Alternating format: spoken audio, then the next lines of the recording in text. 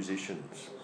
Well, over the last little while, I've been focusing on this idea of faithful presence. Out there, when we get out of church on Sundays, we go into what you might loosely call the marketplace, and I use that term very broadly. It can be the place where we work. If we're not in paid employment, it might be at home. We might be a house husband or a housewife. As you know, Jeanette was a housewife. She was a stay-at-home mum, actually right up until our girls were married. They were married 7 weeks apart, so not that much difference there. But she was fully employed in a meaningful and rewarding way. So this is not necessarily about being out in the paid workforce along with nearly 12 million other Australians. It's about engaging wherever God has placed you from Monday through to Saturday. So it could be when you're associated with a sporting club, down at the gym. You know, all of us are going to be encountering people who have never had a life-changing experience with Jesus Christ in their whole lives. Or perhaps they have some vague memory of what it might have been like to go to Sunday school as a child. Maybe their grandma or grandpa actually took them to Sunday school, dropped them off outside on a Sunday morning. My dad used to do that with us when we were kids. He'd drop us off. Didn't really go himself, but he'd drop us off at Sunday school because, well, they thought it was a good thing. And these days, of course, many of the people that we come into contact with Monday through Saturday, they would have to go back at least to their grandparents to find somebody who even had a nodding acquaintance with church. Most people have no idea about church whatsoever. They might have been to a wedding or a funeral in one of the mainstream denominations, and so their only impression of church might be a particular architecture or the curious clothing that a priest or a minister of religion wears. They have no inkling whatsoever about what a personal relationship with God through Jesus might be like. They don't understand things like creation. They don't understand things like original sin. They don't understand why it would ever be necessary for a man to die on our behalf. Because they don't understand anything at all about the sinful heart of humankind. So, as far as they are concerned, our whole way of thinking is quite foreign. And some authors have suggested that one of the ways in which we can be effective ambassadors for Christ is to carry a faithful presence with us in whatever we do. And the first way in which I chose to address this whole idea of faithful presence was to understand it from the perspective of a church that feels as if it is under siege. And we can go outside and look in the media. If you listen to some of the intellectual thought leaders of our nation, they're strongly atheist. They're assertively, even aggressively atheist. There are many who assert, for example, that the church or religion has caused more deaths than anything else, that it's actually an evil thing because war is associated with religion. What they don't realise, of course, is that far more people have died through the activities of atheists in the 20th century and 21st century alone, compared to the number that have been killed through the whole of human history through religious wars, which in fact are a minority of wars. Most wars have been fought for political, not for religious reasons. But the atheists, I'm not saying they're lying, they just don't know the truth. They don't know the sacrificial truth about the church. They don't know, for example, that at the time of the Reformation, the Catholic Church, although it was the largest economic enterprise on earth, it was also the largest social enterprise on earth. The monasteries used to hand out food and beer twice a week in Europe to the poor people. Now, don't think there was something terribly wrong with the beer. The beer was a lot safer to drink and a lot healthier for you than was the water, because people generally didn't have access to clean, healthy water. And so the church down through the ages has actually been honouring Jesus Christ by the way in which it relates to other people. There are those who say the church was wicked because of the Crusades. In fact, if you read Rodney Stark, who's a very careful historian, he speaks of himself as an independent Christian. He's an academic at Wheaton College, which is one of the foremost Christian higher education institutions in the world. He doesn't go to church though. He calls himself an independent Christian. But he's done some incredible research into the history of the church. And his research has really found that the Crusades were actually more about Islam than they were about Christianity. And while it's true that Christians, some of the knights, for example, yes, they did rape people, they did pillage villages, but on the whole, the Christians actually conducted themselves very well indeed. The Inquisition was largely the Spanish government. It was political, it wasn't religious. And I did mention this, of course, when we were speaking earlier in the year, that in fact, the church, which was the Catholic Church at the time, had very high standards of proof. And the church very infrequently put anybody to death on charges of being witches. It was actually the state that did the most. People criticised the church for wanting to rule the country. The church in the early days was actually a very reluctant partner of the politicians. The church never wanted to get involved in politics. It was kind of dragged into it. The church never put up its hand and said, we want to rule the people. Because I think Christians have understood for a long time that the kingdom of God is not an earthly kingdom. And so when we faithfully represent our God out there in the marketplace, it's not about having dominion over people. If you go back to Genesis, you'll see God gave us dominion over all of creation, but not over each other. So we don't have, your pastor does not have dominion over you. A husband does not have dominion over his wife. Parents don't have dominion over their children. We have dominion over all that God created except one another. So the role of the church is not to actually take over the marketplace, but the role of the church is to actually bring truth into the marketplace. And my passion is to bring God's truth into business and into employment. For others, you will have a different passion because God would have called you and equipped you differently. So we spoke about the church under siege, and what I wanted to do is to try to dispel some myths. The first one, and one which really holds the church back so much, is that God allows all the bad stuff to happen and he kind of sits back while it all unfolds. And even what we've heard from Dougal today tends to suggest that that's just plain not true. That God is active. You know, when God said to Moses, I am, what that means, when you have a look at the Hebrew and the history of Israel, is I am the ever-present and active one.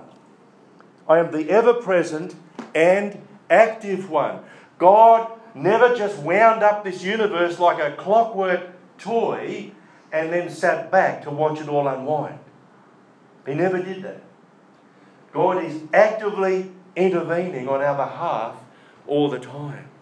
So God doesn't let all the bad stuff happen. We talked about this word, temptation.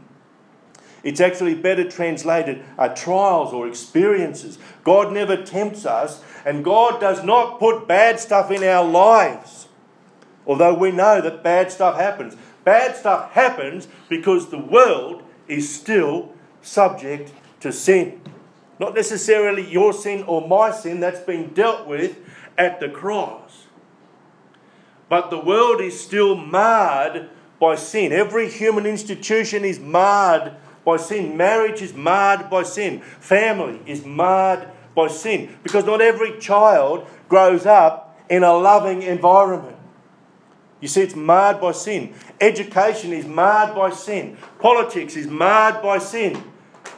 The arts, the media, they're marred by sin. Everything is marred by sin. There is nothing on earth that is perfect in Christ yet, because sin is still in the earth.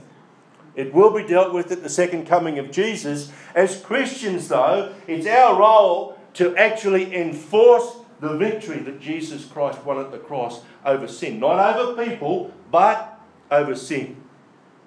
That's our role right now, to enforce the victory.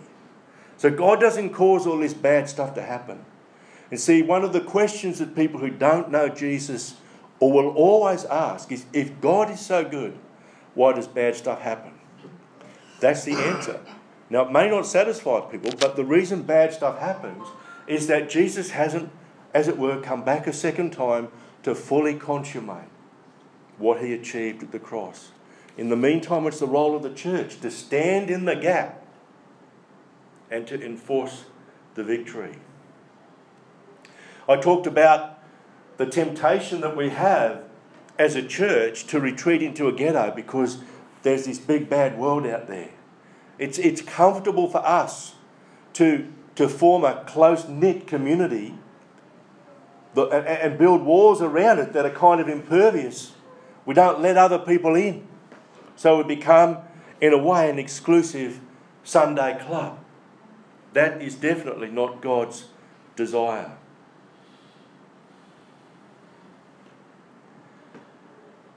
Some of us react in the opposite way. And instead of trying to build ghettos, we try to build friendship with the world. And you know what? That's actually not an option for us. Certainly we need to be open to people around us. We need to be welcoming to people who don't know the Lord Jesus. But there's a big difference between having an open door and actually changing our own ways of behaving, or indeed our own beliefs, so that we become more conformed to the world. What we're exhorted to do, of course, in the book of Romans chapter 8 is to be transformed by the renewing of our mind, and that is a process that happens as we surrender to the Holy Spirit and not be conformed to the world. I want to finish off our topic. I know that was a bit of a long-winded review, but it's a little while since we started on this series. But I just want to touch again from the book of James, and we've used the book of James almost exclusively. I want to touch on this notion that God is good. And you see, if God is a good God, there can't actually be any bad in him. So God doesn't do bad things because there's no bad in him. If we have a look at James chapter 1, I want to go through verses 16 to 18. I think it does say 16 to 18 up there. So this is James chapter 1, and I'm reading from the New King James Version of the Bible if you want to find it on your phone. Do not be deceived, my beloved brethren. Every good gift and every perfect gift is from above and comes down from the Father of lights, with whom there is no variation or shadow of turning. Of his own will, he brought us forth by the word of truth, that we might be a kind of first fruit of his creatures. So every good gift comes from the Father. And you know, it's worth reminding ourselves of this. When we were sitting at breakfast this morning, we're just having a little conversation. You know how conversations just kind of bubble up in family. And we're just saying what a sense of gratitude that we have. Partly because, as a family, we were actually able to afford our weekend away. We actually went to the Marriott Hotel, which is a pretty good hotel. And we were able to have, 3 rooms, a room each, and we got a pretty good deal because breakfast was thrown in, and there was a $50 credit that we could use in any of the restaurants. They actually gave us each a free bottle of wine, which we didn't drink because we weren't there long enough, but we might have it at Christmas time, who knows. But we were just saying how grateful we are that we could do that, because there's a lot of people in this world, like billions, who can't do that.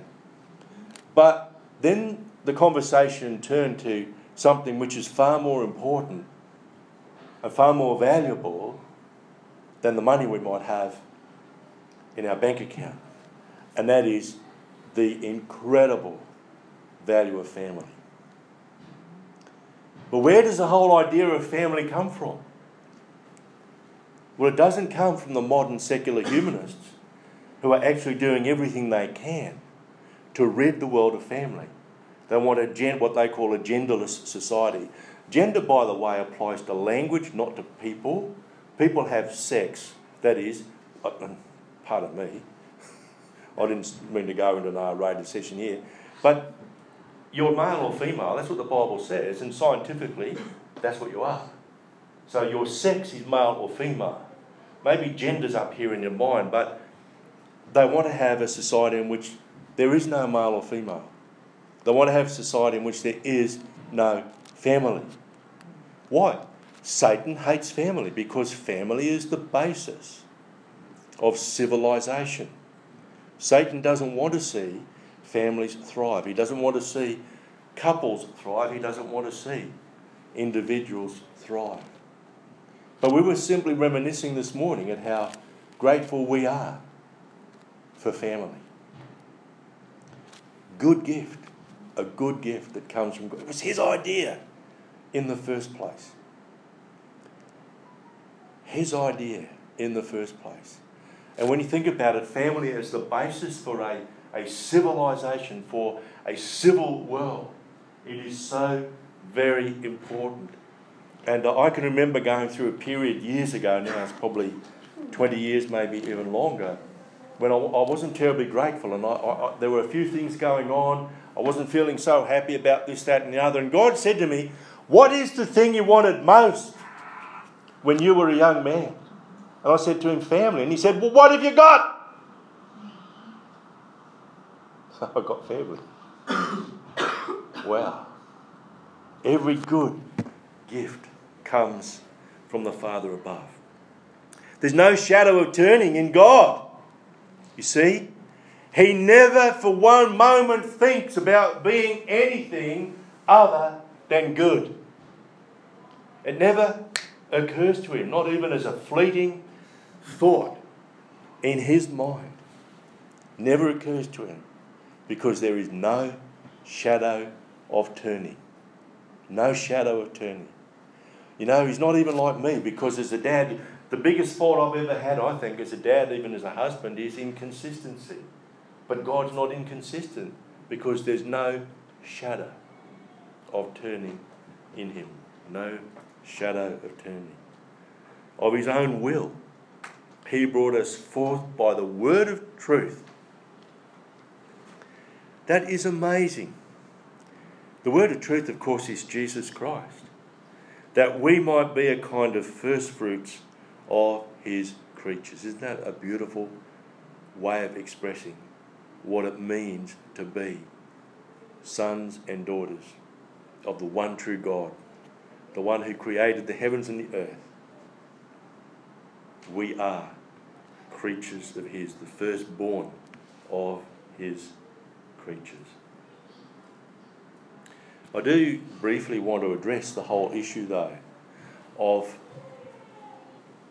those times when it's not so good, when we might feel we're being persecuted, and when we're talking about the benefits of salvation earlier this year, when I was focusing so much on health and financial prosperity and social blessing and so on, I did take some time to point out that the one thing we're not promised is freedom from persecution.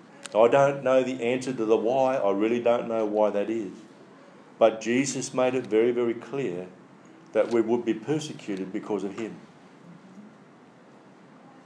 And of course we know that there are nations in which it's very dangerous to be a Christian. Where it's dangerous to be a Christian. Where to be a Christian actually risks death, torture, certainly separation from loved ones. So not everything always goes right for us because of persecution, but also because this world is marred by sin. Bad stuff happens to good people. I don't like telling you this.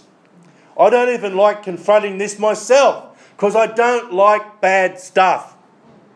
It breaks my heart when I hear of people I care for whom bad stuff happens. Even people I don't know. You know, when we hear on the news on Friday of a 1-year-old run over by a taxi at Sovereign Island. He was visiting with family from New Guinea. That breaks my heart because the world shouldn't be like that. That's not the way God intended it to be. And that was just an accident. But you see, these things happen because sin mars everything. Original sin, it mars everything. But let me assure you of this. Although God is not the cause of the bad stuff, he also will use it as a teaching moment. I must admit, when I heard of this news, I thought of Evangeline, almost a year old, she's 11 months old, and how watchful we need to be. And I'm not making any comment about how watchful they're actually, I think, aunties, they were extended family who were with this little baby. I'm not making any commentary whatsoever about whether they were taking good care of that baby. All I'm saying is that I thought of Evangeline and I just had a reminder of how careful we need to be. And yesterday, she's just started crawling a week or so ago. We're sitting by a pool and off she crawls. Where does she crawl to? The edge of the pool, of course. Isn't that what babies do? And it just reminded me, you never take your eyes off a baby. See, even little things like that, God uses as teaching points. I am a very blessed person. I don't have much in the way of tragedy in my life at all. So I can't, in a sense, speak from experience, but I've been around a long time and I've known a lot of people. And the one thing I am certain of is that God never ever lets us have any kind of experience without using it to somehow bless us, to make us grow.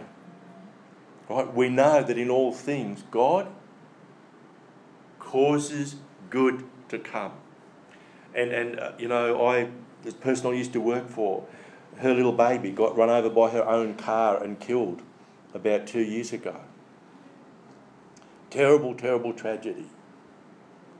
But God even uses things like that. He doesn't cause it, but he doesn't let it go without. And Danny, the mum, she's absolutely incredible. She's an incredible mum. And she's got now a ministry in her life that grew out of this tragedy. So God doesn't cause the tragedy in the first place, but God makes it his business to bring good from all the stuff that goes wrong.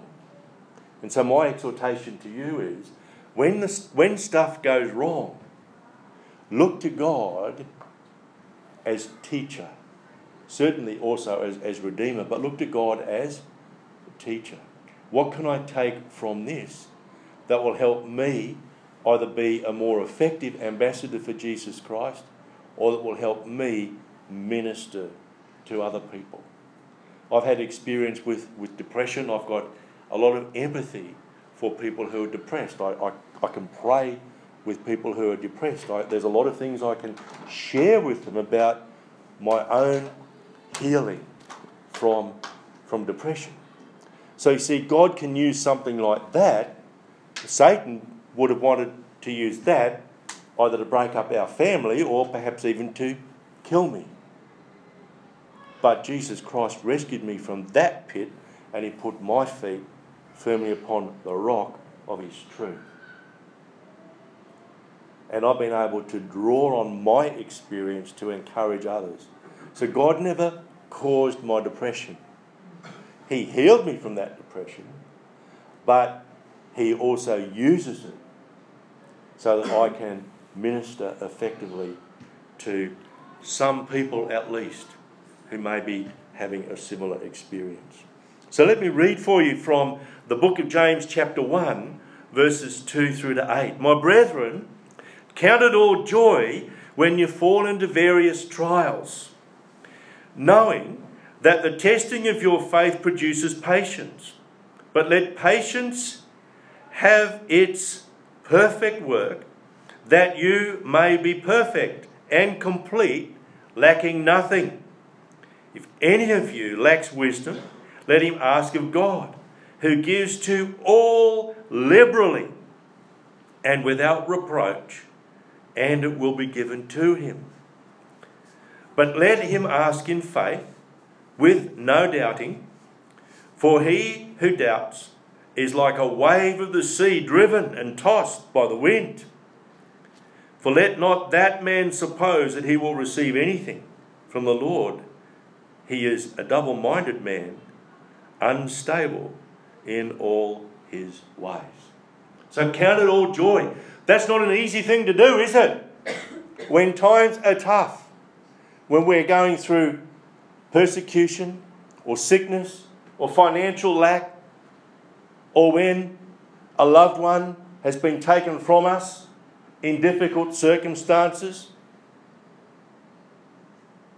I had a good mate who lived across the road from us who died from cancer almost exactly 2 years ago. To be perfectly honest, I still get a bit angry when I think about it, because he was a wonderful man, a great husband, a great dad. He'd migrated here from Malta in the early 1960s with nothing, couldn't read or write. He was learning to read just in the last year or so before he died. He landed in Melbourne with a few friends. There wasn't a lot of well-paid work there, so they went up to North Queensland to cut cane. Back in those days, cane was cut by hand. He eventually saved up enough money to buy a property, actually became very, very wealthy, but the wealth never affected him because they were friends with us. We went over for his 70th birthday party and got to know his family. And he went to the doctor one day and came home with a diagnosis of cancer, major operation, and a few weeks later he was dead. I hate that kind of thing. It makes me angry. Another guy I knew earlier this year committed suicide. It made me so angry because he was a psychologist, for goodness sake. He used to help people in the same situation, but one day he just decided it was all too much, and he was a Christian. He drove to New South Wales, he killed himself and left a note for his wife and his family. Bad stuff happens. I don't want to ruin your Sunday, but bad stuff happens. But see, the wisdom of the Word of God here, counting it all joy, is not about having a thick skin and not caring, but it's about understanding God is not the cause. Sin is the cause. And God will use it to enable us to become more effective ambassadors of Christ, or to actually grow ourselves as children of the living God. I want to read for you a poem written by Rudyard Kipling. And I don't think that they use Rudyard Kipling's poems in schools anymore. In fact, most school kids wouldn't ever hear of Rudyard Kipling. He's not politically correct these days, not so much because of what he wrote, but because he was a very strong supporter of the British Empire. He was born in India, Spent a lot of his young life in the UK and ultimately moved there, where he wrote a lot of poetry and he wrote short stories and a few books. He described himself, I think, as I've got it written down somewhere. Yes, he once described himself as a God-fearing Christian atheist. You go figure. So I'm not suggesting necessarily that it was a Christian, but this is a poem that my dad gave me many, many years ago when I was probably about 13 or 14 years of age, and I had it framed. I don't know where it's ended up. I may still have it in my possessions somewhere. But on rereading this poem a few weeks ago, I thought, my goodness me, there are echoes in here of the book of James that we've been focusing on. In particular, James 1, 2-4 and James 2, 1-4. And it's about basically staying focused on the truth. And I think for us, one of the most important ways that we can protect ourselves against a misunderstanding of the nature of God and of His Word, that is, that we understand that God is good and there is nothing bad in Him. Now I've lost the rest of my thought. Oh wow, it just went. I could feel it going. So sorry about that, folks. I'll try and remember it next week. That's terrible when that happens. Anyway, that's because I'm not perfect, okay? But I'm going to count it all joy, and perhaps my memory will return. So yes, he was born in Bombay, now Mumbai, on the 30th of December in 1865, and he died in London on the 18th of January 1936. That's a photo of him there, and that's his house on the left-hand side. So I'm going to read the poem If to you, and it's written, as it were, from a dad to his son, but it would apply to everybody, so it's not really focused only on boys. So this is the poem If by Rudyard Kipling. If you can keep your head when all about you are losing theirs and blaming it on you, if you can trust yourself when all men doubt you, but make allowances for their doubting too, if you can wait and not be tired by waiting, or being lied about, don't deal in lies, or being hated, don't give way to hating, and yet don't look too good, nor talk too wise. If you can dream and not make dreams your master, if you can think and not make thoughts your aim, if you can meet with triumph and disaster and treat those two impostors just the same, if you can bear to hear the truth you've spoken, twisted by knaves and made a trap for fools, or watch the things you gave your life to broken and stoop to build them up with worn out tools. If you can make one heap of all your winnings and risk it all on one turn of pitch and toss and lose and start again at your beginnings and never breathe a word about your loss, if you can force your heart and nerve and sinew to serve your turn long after they have gone, and so hold on when there is nothing in you except the will which says to them, hold on. If you can talk with crowds and keep your virtues, or walk with kings and nor lose the common touch, if neither foes nor loving friends can hurt you, if all men count with you, but none too much, if you can fill the unforgiving minute with 60 seconds worth of distance run, yours is the earth and everything that's in it, and which is